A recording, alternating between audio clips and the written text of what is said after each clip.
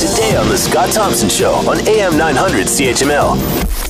On the issue of increase in minimum wage and I guess lack of equal pay for equal work for women, a London, Ontario pub has been receiving support and backlash over its 13% discount as a nod to the wage gender gap.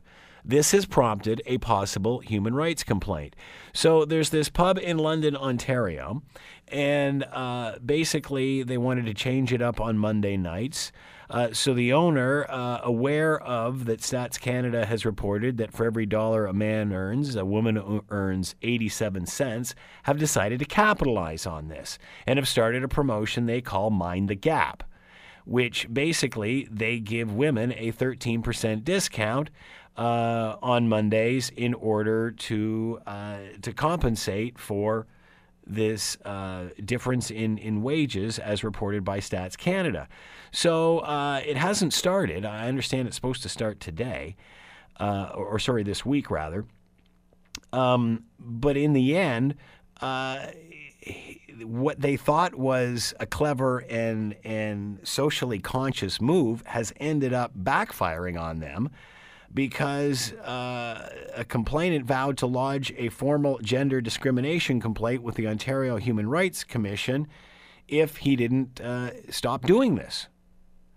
So it seems kind of odd that he's doing this to, I guess, try to find a solution to inequality and gets charged with being not equal. To talk more about all of this, Howard Levitt is with us, employment lawyer, and he is on the line with us now. Howard, thanks for taking the time to join us today. We appreciate it. Thanks for having me. Can we talk about men's human rights when it appears that they have more than women do? I mean, where do you draw the line here? Is there a case? Well, I think when I remember when I was a young man in Hamilton, women got much better treatment than this. They didn't get paid 80, so they got into for free. Yeah. Men had to pay to get into bars, and women got in for free. That's a much better deal for women. They seem to be making it much more expensive for women at this London pub. But seriously, it technically would breach the Human Rights Code because it's discrimination in services, but it's sort of a silly case to bring, isn't it? Can you bring a case like this when Stats Canada says that women are earning 87 cents for every man's dollar? Does he have a point here? Does he have a point? Well, not really.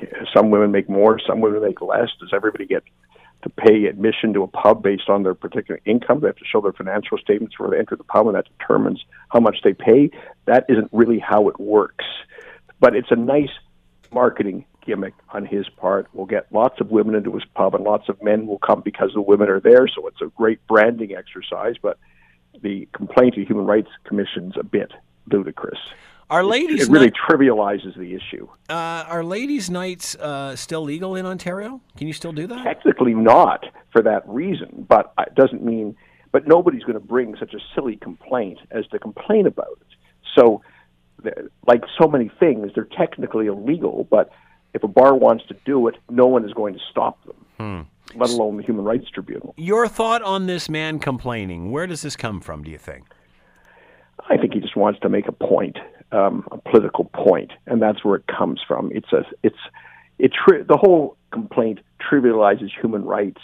It's done in some degree of fun. It's done to promote brand awareness to his pub, and so what if they charge women 87 cents on every dollar they charge men in this particular case?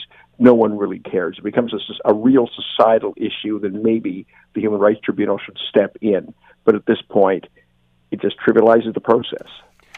Human rights people have said that they have not received this complaint as of yet, or it is in the system and it hasn't made its way through. How do you think they'll react to this? They'll be unhappy they have to deal with it, because it isn't what they should be spending their time on and our taxpayer dollars dealing with. Would they theoretically, though, have to rule against this night? Because, as you mentioned... They would. Yeah. They will. Eventually, they will order this pub to stop doing this.